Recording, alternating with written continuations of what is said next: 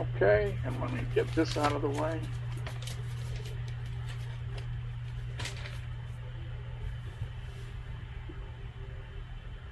Okay, my name's Pat. I'm an alcoholic, member of the Park Street Group in Boston. It's a pleasure to be here. I think this is number 5 for me.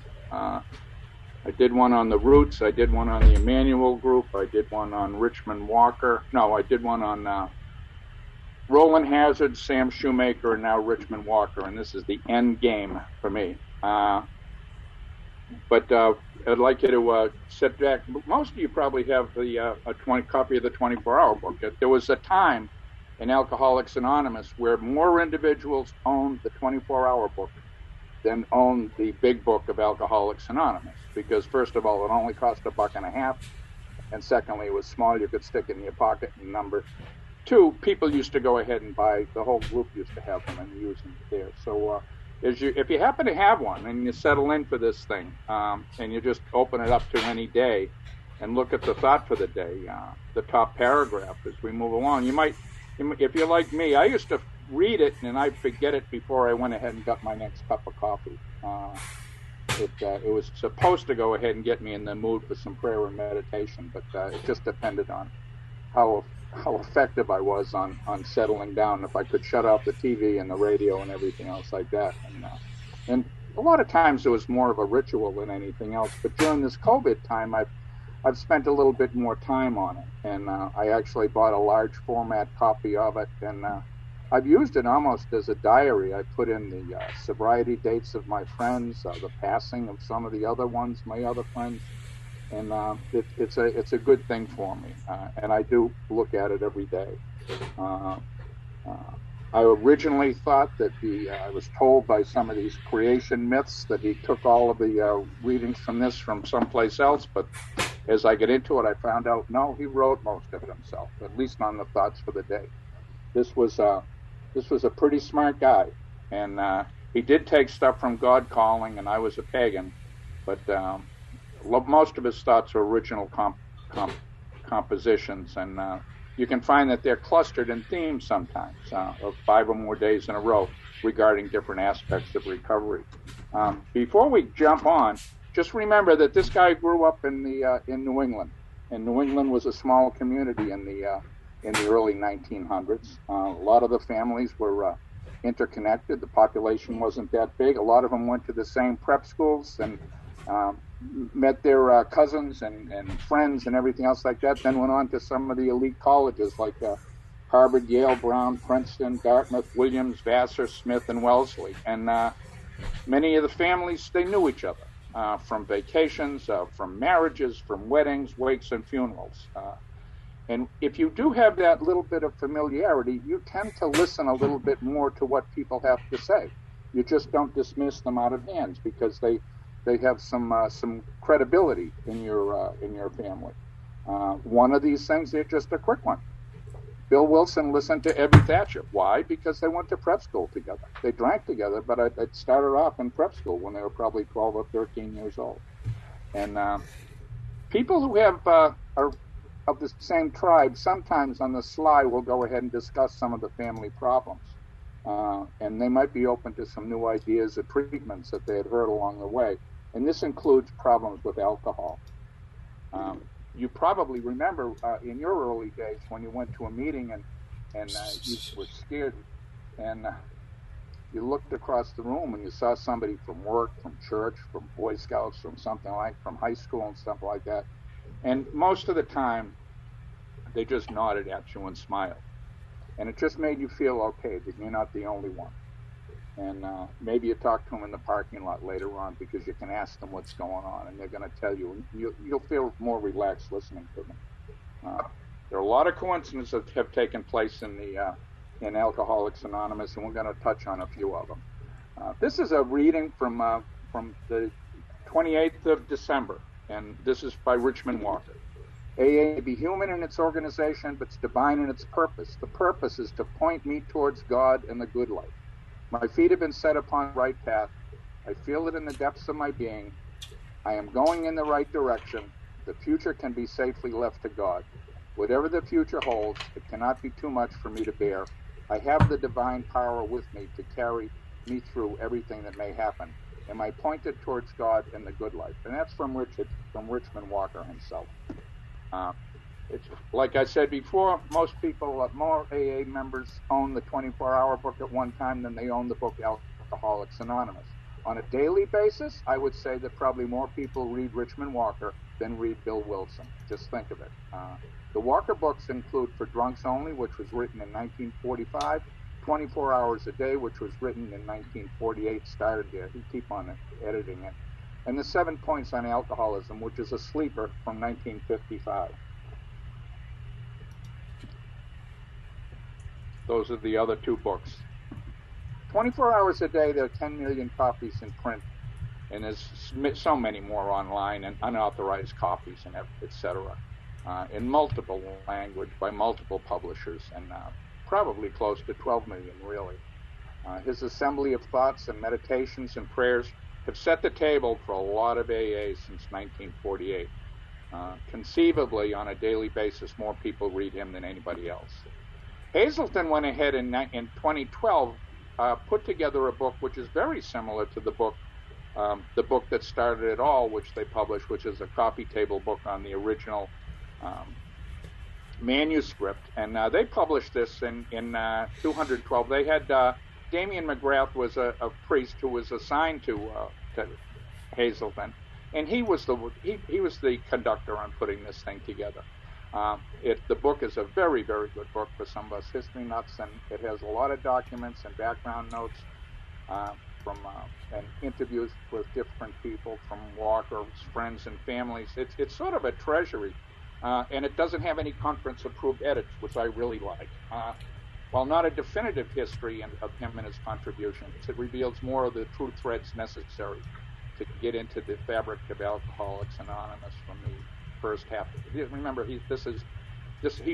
my focus here today is really between 1938 and 1965. And tracing his path has made me more aware of the coincidences that have taken place in AA's development. And for me, particularly as I walk around the streets of Boston like I did today, is Richmond Walker. He was born in Boston in 1892. He was the second son of 6 children of Joseph and Eleanor Richmond Walker. His maternal grandfather was in the textile business with ties to the Rowland Hazard family. He was in Rhode Island, and there's actually a town in Rhode Island called Richmond, which is right down by them.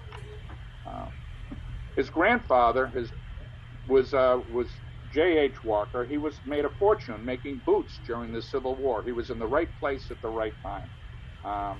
He then went on and became elected to Congress from Worcester, Massachusetts, and he was one of those characters. He was known as the Gray Eagle of Lake Quinsigamon. The father, Joseph Walker, was a businessman and also became Speaker of the House of Representatives in Massachusetts.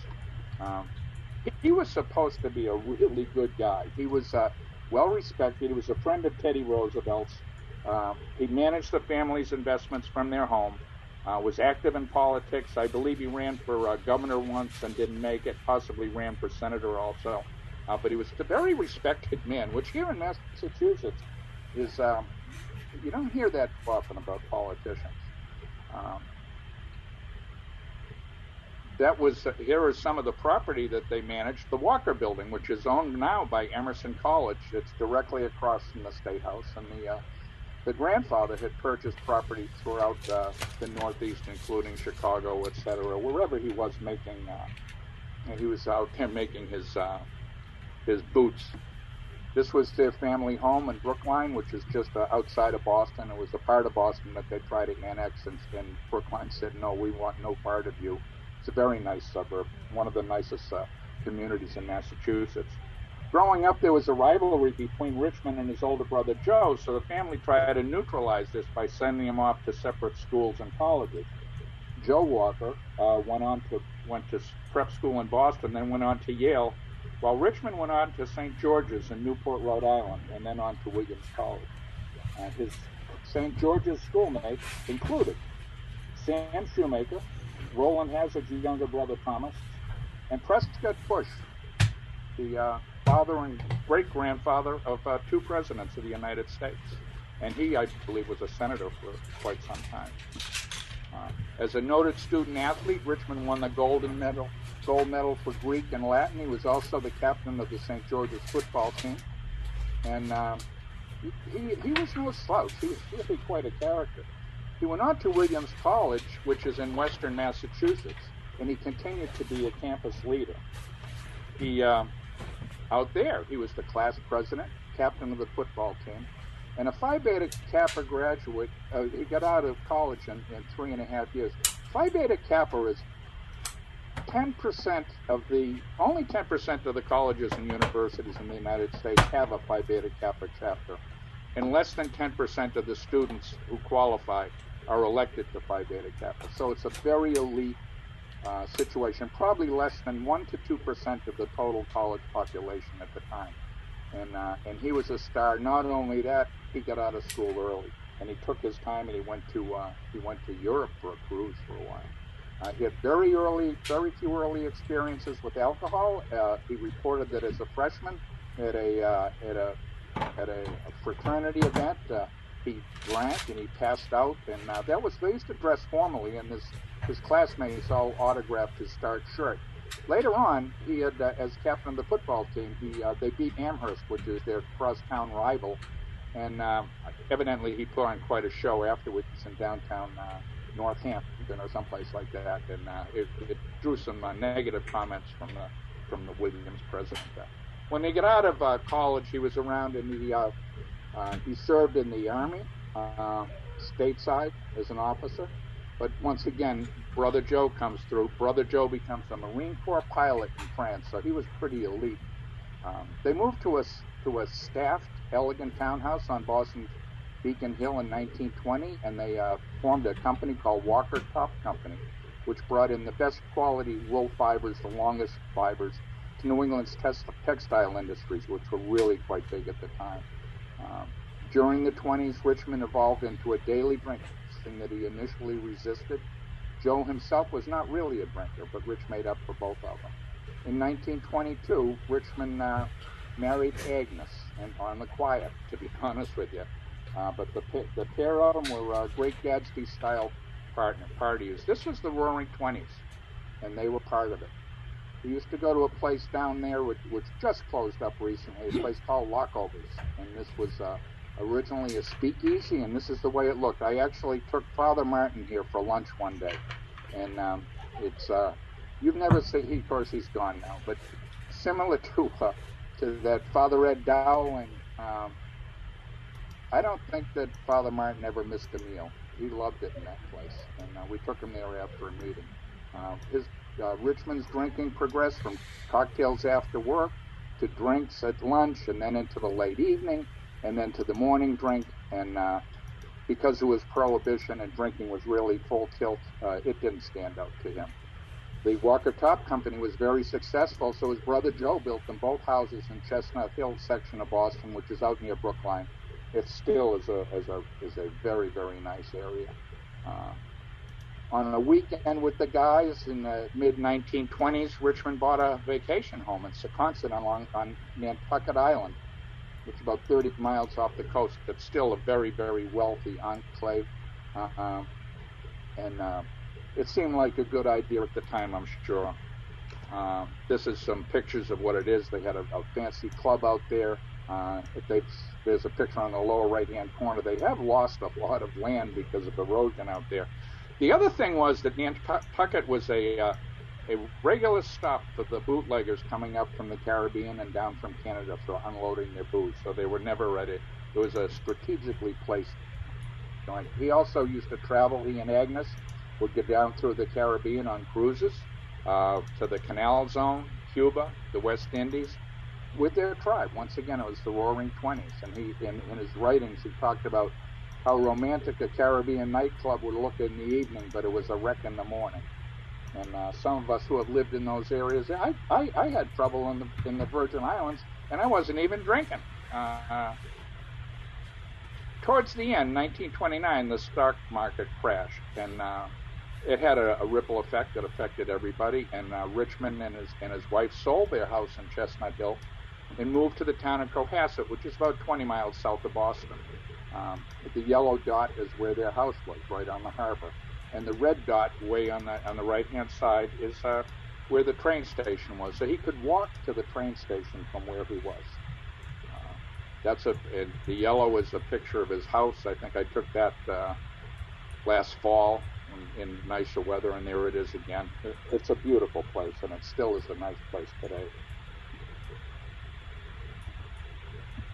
Despite their new surroundings and a growing family, Richmond's drinking increased, more so following the unexpected death of their young daughter Hilda in 1935 from meningitis contracted at a summer sailing camp while Rich and Agnes were on Nantucket.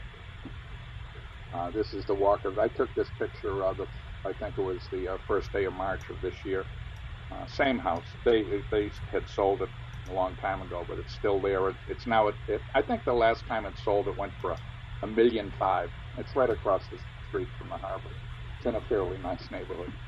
And like I said, the train station was only a short walk away from his home, and the Red Lion Inn, which I had been known to frequent in my drinking days, it was open early to late, and it was just nearby. And his drinking became too much and too often, and leading to a pair of drunk driving arrests. So he was a pedestrian, and he was hospitalized twice. And while he was in the hospital in Cohasset, they had little neighborhood hospitals at the time with the DTs. In 1937, Agnes's lawyer served Richmond with divorce papers.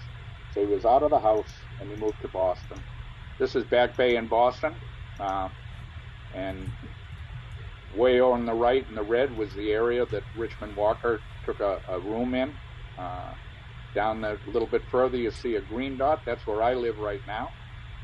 The yellow circle was the Emmanuel Church, and the diamond was where Reverend Worcester and Courtney Baylor used to have a counseling business. In the foreground is the public gardens of the city of Boston. So he was on his own in town. And Boston's a very pedestrian town. I'm sure he got into trouble pretty quickly. But he wasn't far from recovery, because the Emmanuel Church had thousands of people sober by then. The Emmanuel Movement and the Jacoby Club were helping men get sober since 1910. And Baylor and Worcester later on in 1930 opened up the Craigie Foundation, which is on Marlborough Street. And his life was crashing pretty fast, but Richmond was aware that there was help in Boston in 1938. He had more... He was encouraged to join the Oxford group in Boston. It was not an unknown, wasn't a secret society. It was a first-century Christian fellowship involving change through soul surgery, surrender, sharing, witnessing, and service. It was very popular, and many of their members had problems with alcohol, and he joined them in 1938 and became sober. When he joined, he had quality contacts more than most people had at the time, and he knew members in Boston and New York. Though it was an abstinent movement, a number of the Oxford groupers had found sobriety. Sam Shoemaker, his classmate a schoolmate at St. George's, Sam was a couple of years behind him, Sam was a big leader of the Oxford group, and Roland Hazard, whose brother Tom was a schoolmate, and in business, because of the textiles, etc., the Walker brothers would have run into Roland Hazard, and Richmond was very easy to get to New York back in those days. There were other members in there in the Oxford group, and staying sober with them into 1942. He had a profile they liked. He was a preppy. He fit he was a great Gatsby type character, and his sin, and that's what they called it, was alcoholism. So he joined with Sam Shoemaker, Philip Marshall Brown in the right-hand corner, Victor Kitchen, Sebra Graves, Shep Cornell, and Roland Hazard. At these house parties that they had were more like retreats. They were not held in churches. They were held at resorts and country clubs. And they were spiritual in nature. But they were quite popular at the time for doing the right thing. And they were not an abstinence thing. There was a lot of stuff going on there. This is a picture of one of the house parties that they had up to 600 people would gather together for a week to 10 days. These were just not an overnight situation. They'd have small groups and seminars, and people would talk, and they'd have Bible studies and socialize. It was a very popular movement at the time. Walker was sober in the Oxford group for 2 years, from 1939 to 1942, and the members were of his tribe, and he should have fit in. But indications are, even though he was sober, he was unsettled during this time. Like I said, the parties on Cape Cod, the Berkshires, Maine, New Hampshire, and Rhode Island, he would have renewed and kept the contacts with Sam Shoemaker again and Roland Hazard. And I have yet to come across any accounts of the Oxford group in Boston, and that's surprising to me. But he was also very silent in his notes and in his memorandum about his Oxford group adventures. The Walker family was a big family. Like I said, there were 6 of them. And this is a gathering in either the summer, it must have been in the summer of 1941, the spring or the summer, because his father passed away in the fall. And going from right to left, the green arrow is the old man,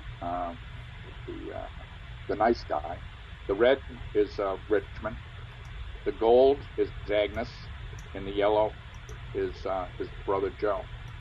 And over Joe's left shoulder is his latest wife. I thought it was one of her children until I came across one of the comments that was probably his sin, I guess. I don't know. But he liked to marry, and he liked to marry young. They had gotten together at the funeral of the father. And Richmond was sober a couple of years at the time. And so Agnes, she had these kids, and so they decided to again. And he moved back to Cohasset. But while he was there, he had resumed snake drinking, and he went on a spring bender in March, April. And he got caught, and he was contrite. He told his wife that he wouldn't drink anymore, and Oxford group wasn't working, so he'd give this newfangled thing, Alcoholics Anonymous, a try. Now, Alcoholics Anonymous had only started in Boston in 1941. But he had already been urged to seek AA by one of his Oxford group friends in Boston, a guy named Evan Dick. So at that time, in 1942, the Oxford groupers knew that Alcoholics Anonymous worked for alcoholics. It was working in Akron and New York, and they knew it was open in Boston. And they said, "You've got a bigger problem than we can handle. Why don't you go see them?" As he was still sneak drinking, his friends thought that he was sober, and so they asked him to go ahead and help one of their friends who was staying at the Essex Hotel, which is on the right here, next to South Station. And as his friends thought that he was sober, but he went to see the friend, and they both got drunk, and they realized they were hopeless. So they called Alcoholics Anonymous for help. It was on Saturday, May 23rd, 1942. That's a picture of the South Station and the Hotel Essex earlier this week. And the Boston AA group sent over one of their people, a guy named Jack Priest. And Jack went to the Essex Hotel and talked with the 2 drunks. And he invited Richmond to come to an AA meeting, but not that day. He said, "Why don't you come and see me next Wednesday at 306 Newbury Street?" He knew that you don't bring a wet one to an Alcoholics Anonymous meeting. The job of Alcoholics Anonymous is help you stay stuffed. We're not a drying out operation. It may be misconstrued these days, but in the beginning, we had to be sober first. That went back. The Emmanuel group would not talk to you if you showed up at their church drunk. They'd say, "Come back sober, show us that you want to stay sober." So Richmond's first AA meeting was on May 27th, 1942. May 23rd, 1942 was his last drink, which means that Saturday afternoon, after Jack Priest talked to him, that's when he put down the drink. Now, as I prepared this presentation, one of my sponsees visited Boston. He lives in Florida in Newport, retired. And we went to a meeting and we're having coffee afterwards. And I was relating how I was putting this thing together. and some of the stuff I had come into about Richmond Walker's life. And I knew that Dick had an uncle that lived in Cohasset, where Richmond lived. And so and he knew the Essex. We used to drink there together years ago. And it was a place we both knew well. And I told him of Walker's phone call to AA, and that they had sent over a guy to help him. And the guy's name was Jack Priest. And as I did that, Dick's jaw dropped, because my friend had known Jack Priest. He had met him in 1965. My friend Dick had been I was a class of 66. He was a little behind me, and the Vietnam War was raging, so it wasn't a good time to get into trouble in school and get thrown out. But Dick did, and he was a furloughed college student because of his drinking. And he was waiting his time to go down to Fort Dix, and he was working at his father's law office, his family law office. And his father had him go in and brought a guy into the office, and he said, "I'd like you to talk to this guy." And prior, he said, his father explained to him that this guy was a very smart guy, very talented guy, a law school graduate, but he had lost it all in the 40s due to his alcoholism. And he also lost his law license forever. And his name was Jack Priest, of all places. And he joined AA in 1941, and he was sober 25 years at that time. And Dick's father hoped that Jack could be an early warning system to his son, my friend. And Jack was worked for the family law firm as a fixer. He would get you permits. He would get your brother out of trouble. He knew the ins and outs of the courts and everything else in City Hall in Boston. And he worked for the law firm well into his 1970s, never drank again. But his 1965 warning to my friend didn't take until my friend came in 2010. And he planted the seed. Jack Priest responded to the Essex Hotel and invited Richmond Walker to his first AA meeting at 306 Newbury Street in Boston. But not that Saturday, the following Wednesday, as I said.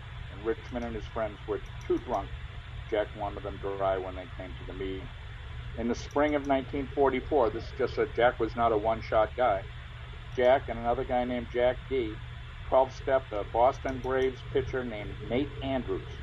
And Andrews became a partner of Rollie Helmsley and attended AA meetings in Boston together during the baseball seasons in the 1940s. When Richmond went to that meeting, he said he was basically God-struck. And he liked the people. There were only 15 people there.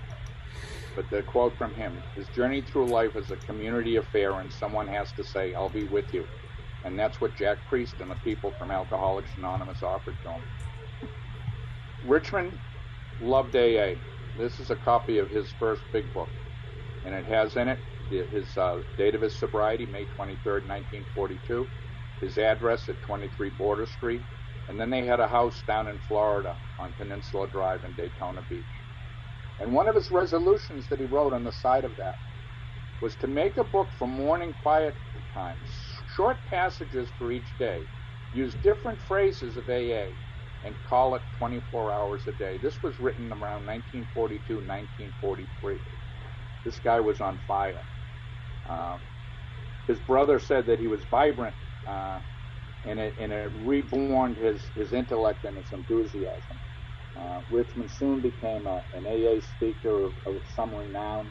In 1943, he became a co-founder of today's South Shore Group in Quincy, which is closer to his home in Cohasset. And as AA and Richmond both grew, he became involved with New England's first central office at 30 Huntington Avenue, and with the early growth of Alcoholics Anonymous. Under his stewardship in that first year or two, the CSO chair, he hired a Helen Brown, which I'll talk about her later. And Helen and Richmond must have had some personality conflicts, which we'll get to later. But this is what happened in Boston. 1946, they published a meeting list book from 30, they were at 30 Huntington Avenue. There were only 15 meetings. And that meeting list book covered all of New England, except for Connecticut. In 1949, there were 140-something meetings, or 120, I guess it is. And that's an 800% increase in New England in 3 years. And Richmond and Helen Brown were the ones that were driving the bus, because that was the only office at the time. With only a couple of years under his belt, like I said, he was popular from the start. He was very smart. He was very articulate. And a quote from an observer was a very spiritual and humble man. And he was the opposite of his Gadsby playboy. He had a lot of humility at some parts of his life. And he was a scholar and a born leader before his alcoholism. And his new sober manner instilled confidence. Guy said that from the start, I believed everything he said. AA speakers at the time, remember, we didn't have speaker meetings back then, maybe once a week, maybe once a month. But speakers were often asked to speak on topics or themes rather than just tell their story or commiserate. And Richmond often spoke on getting sober, staying sober, fellowship, the steps, and our kit of spiritual tools. He devoured the book. He gathered his notes into a 50-page booklet, and he and his, called For Drunks Only, which he and the people in his group went ahead and published. He had the brains, he had the education, and he was right into high gear. He reconnected again with Shoemaker in New York, and in the later Oxford days had regular contact with Bill Wilson in New York. And an early copy of For Drunks Only was inscribed, "For Bill Wilson with gratitude from Rich Walker." He offered the book to Alcoholics Anonymous, but they declined to take it over. The South Shore group printed 8,000 copies. In 1947, Bill Wilson and his wife Lois visited Nantucket and stayed with the Walkers at this Secaucet home. This was the time of one of Bill Wilson's spook communicating with ghosts of dead people, whalers and naval casualties and sailors, which show up every once in a while. Back in there, he did that book. He was only sober a few years when he wrote that book. I have it right here. It is a great book. It is a great, hard to come by nowadays. It's only 70-something pages, but it was just a compilation of his talks. He had that other idea, was to go ahead and to make a book for morning quiet time, short passages for each day. And remember, Richmond was a smart guy, and anybody, and he had been in the Oxford group, but any casual reviewer of religions is aware of the commonality of quiet time. And the concept of prayer and meditation and seeking guidance isn't new. It was formalized by Christ, the Jesuits, Seventh-day Adventists, and evangelists such as Johnny Mott, Reverend H.B. Wright, and the morning watch was an ancient practice. Anne Ripley Smith, Dr. Bob's wife, she was a Bible Christian, and she used to set the table for their morning quiet times in her home by reading selected scriptures to others and then quietly waiting for God's guidances to emerge and be discussed. She was doing that before they formed Alcoholics Anonymous. That was a normal practice of the people in the Oxford group.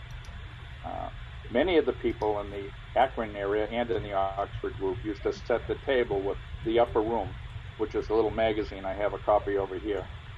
Your Place to Meet God. It's a monthly booklet with daily Bible readings and inspirational stories and a thought for the day, and still published today. I think they publish it every 2 months now. I believe that what happened was that Richmond Walker realized that the people he was meeting in AA lacked the talent to search for inspiration in the scriptures. They weren't going to do it. I'm Roman Catholic. At least I was brought up that way. We didn't have much Bible tradition in our at least in my family at 612 Country Way. And my mother had a black belt in Catholicism, but we still didn't do that.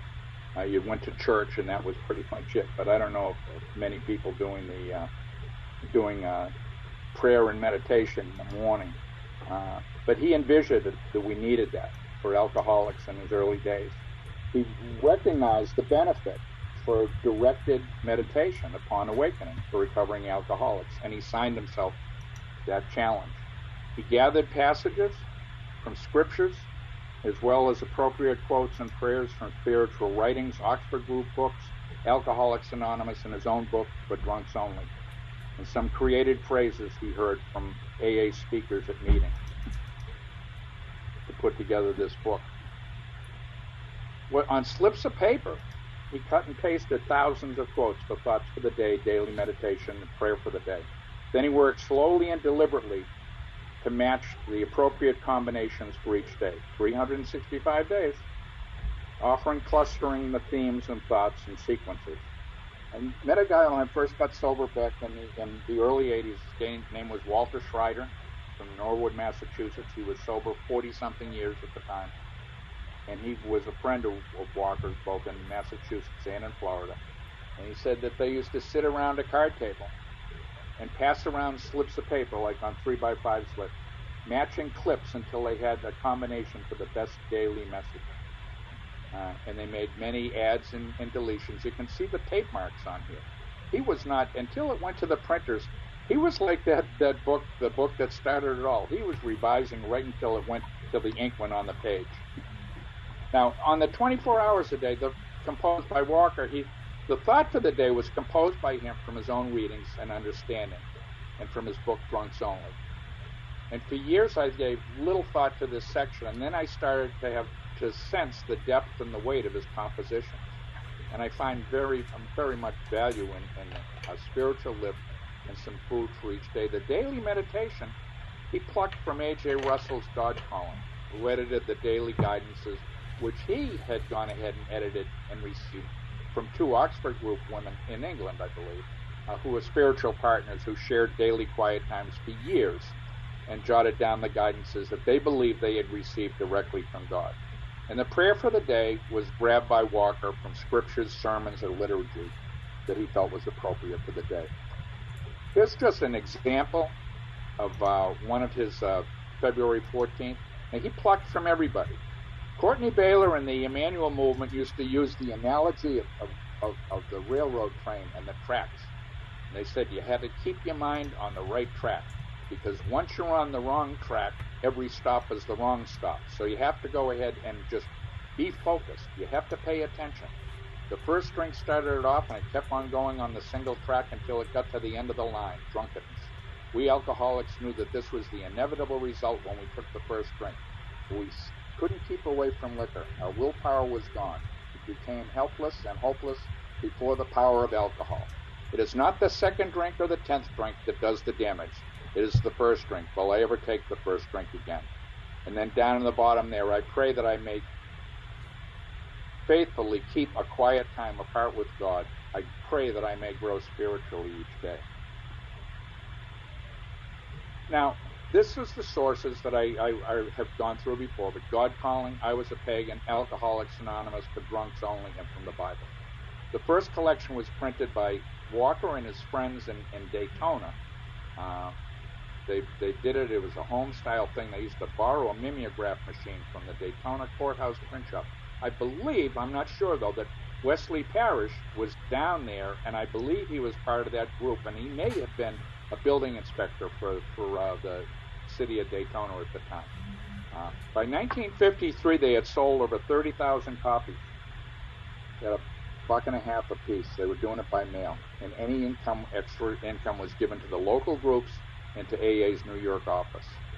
By 1953, the requests were growing to 600 a month, and they couldn't do it anymore. It was a work in progress. They kept on revising it, but it became too much for their operation. So we offered the 24-hour book gratis to New York City. Now remember, Bill had already turned them down on the Drunks Only book. The correspondence between Richmond Walker and AA reflected some tension. In the 1954 letters from GSO Secretary, Helen B., remember that name, confirmed AA's decision not to accept the offer for any reason. Here's a picture of Helen B. with Bill Dotson. Now, it must have been before 1954 or before, because Bill Dotson died in 1954. Helen had tried AA in 1944, but ended up in the nut house in 1945. She moved to Boston again in 1946, and she was sober, and she was hired to run New England's first central office at 30 Huntington Avenue during a very flying blind period. There were virtually no central offices, regional offices at the time. Everybody was making it up as they went along. She worked 7 days a week, was on call 24/7, She managed it, including the service committees, meeting list, helplines, bookstore, all volunteers except for her. And she had to deal with all of the personalities, the delegates, the groups of finance. She must have been going crazy. And it was a political minefield during this period when AA was growing by 800%, as I had shown you, just locally. On overload from the start, she had nobody to talk to in Boston, so she was sharing her problems with AA's New York office, which would have been Bobby Berger and Bill Wilson at the time. And when Bobby crashed and burned in the late 1940s, Bill Wilson asked Helen to come to GSO in New York, and in 1949 she became his skilled right hand. She was the one that recommended Nell Wing to be Bill Wilson's secretary, and I confirmed that today, taking a look at Nell Wing's book, and she says that it was Helen who recommended her. Nell wrote a book, Happy to Have Been There, I believe it is, but Helen worked with Bill on putting together the traditions and managing the delegates and organizing the first AA conferences. In 1954, when Walker offered the book, it fell to Helen Wynn to write the letters. I don't know if any, I'm telling you, without knowing a backstory, those were some pretty, not harsh letters, but they were certainly without any emotion or any friendliness. Helen's story was called Promoted to Chronic, and it was in the second edition of the big book. And in 1955, I think it is, she got married and she moved to Texas. In the meantime, though, Richmond had already received a letter from Patrick Butler at Hazleton saying that he was interested in taking over the 24-hour book. And Walker replied in this letter here that if AA didn't accept his offer, Hazleton could have it free, nothing. In May of 1924, 24 Hours became a Hazleton book and its bestseller ever, with well over 10 million copies sold. Walker had been gathering notes, prayers, and inspirational passages for his 24-hour book from his first days in AA. But sober only 5 years, and with the encouragement and assistance of AA friends, he self-published a 24-hour book in 1948, which sold at a cost of $1.50. AA's GSO rejected the 24-hour book in 1954. It took AA 36 years to produce Daily Reflections. Richmond Walker did it while he was getting sober in less than 4. And I believe he probably still, I think the 24-hour book outsells the Daily Reflections. The decision was very vague, somewhat contradictory, and was certainly political. Richmond was going ahead, and when people would order a book, he said, I'm really too busy. Why don't you write Central Service or General Service in New York and tell them they should publish the book? So he was stepping on toes.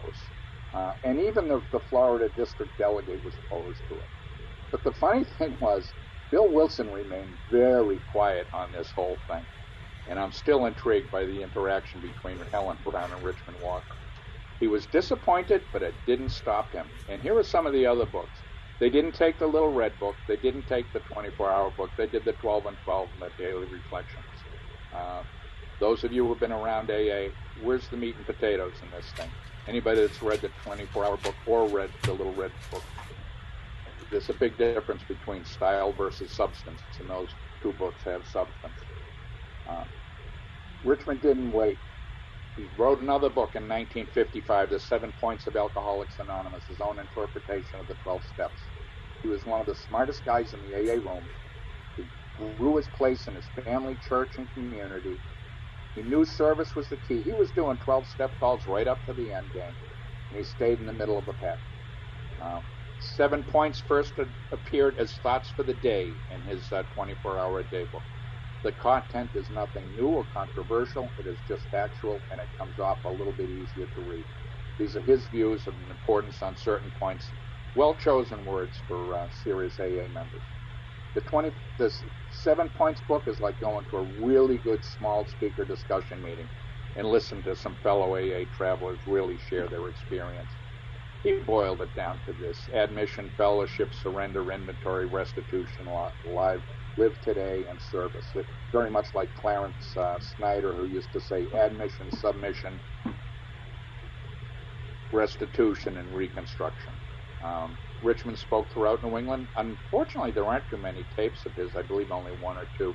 But people knew him that knew him said he was fantastic. Plus, he did a good job with this. I'm blessed to have grown up in the area nearby. I know a number of people that knew him personally. And Richmond had left his fingerprints all over Alcoholics Anonymous. The Walkers, like I said, had a home in Florida, and they split their time between Mass and Florida. Later on, as the kids got older, they sold the house in Cohasset after the kids were out of school, and they used to come up and rent a house for the summer. But he put the finishing touches on at the 24-hour book. Dr. Bob and Ann Smith used to be in the Delray, Daytona area a lot, and I imagine their paths crossed. He was the Energizer Bunny at the time. He had a very active schedule, speaking commitments, 12-step calls, writing in service to AA. I knew a guy I had met back a long time ago at Kestrel last October named Gifford Dean, and I talked recently with his former wife Dottie, and they were contemporaries, and Giff grew up with them. And first knew him as a sober dad. Dottie was friends with one of Richmond's daughters, and were neighbors. And as young alcoholics in trouble with alcohol in the 60s, Giff and Dottie went ahead and found Richmond Walker and started to become part of the Cohasset and Scituate AA community. Like I said, Gifford died last October. Dottie is, I believe, 59 years sober and in her early 90s. And one of the quotes from Giff was that he does not teach us, he invites us to accompany him on his own spiritual journey as a soulmate and a trusted friend. This is what I see, hear, feel, and touch when I pray and meditate. He only asks, what have you learned? How do you plan on the basis of the new insight to start living and acting a little bit differently today? Walker died in 1965 and is buried next to his daughter, Hilda. Ironically, Dottie told me that a year or so after he was dead, the doorbell rang. She came to the front door, and there was Agnes with a box of books, including the drafts for the 24-hour book, Bill Wilson, Richmond Walker's big book, which I showed you a copy of, and a whole bunch of manuscripts and drafts. Most of them are now in the Hazelton collection.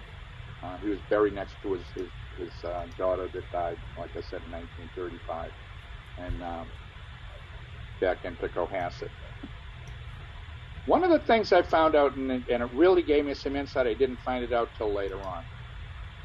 I learned it from his brother George's comments, that after he left Williams College, Richmond Walker attended Union Theological Seminary in New York City. He left before completing his first years. He also was engaged to somebody down there, and he broke that. This was unknown until related by his brother George in 1935. It gave me some insight into what he might have been like. He might have been conflicted when he got out of college. He might have had that yin and yang thing going. He was unsettled, and he was seeking a stronger connection to God. Remember, St. George is a very strong Episcopal school at the time. But he had started to drink, and it was like a race on which was going to win, the drinking or his quest for spirituality. Well, drinking ran for a while, but certainly alcoholism was his sin and the barrier between him and his higher power. And when he joined Alcoholics Anonymous, he reestablished that conviction. So that's Richmond Walker. He was one of the first guys that transitioned from the Oxford group directly into Alcoholics Anonymous. You don't see too many of them. Roland Hazard certainly didn't. Many of those other guys, Shep Cornell wasn't even an alcoholic. Seabrook Graves was in and out until he died in 1955. But Richmond was the real thing, and would have been a great guy to know. So that's the end of my game. Thank you.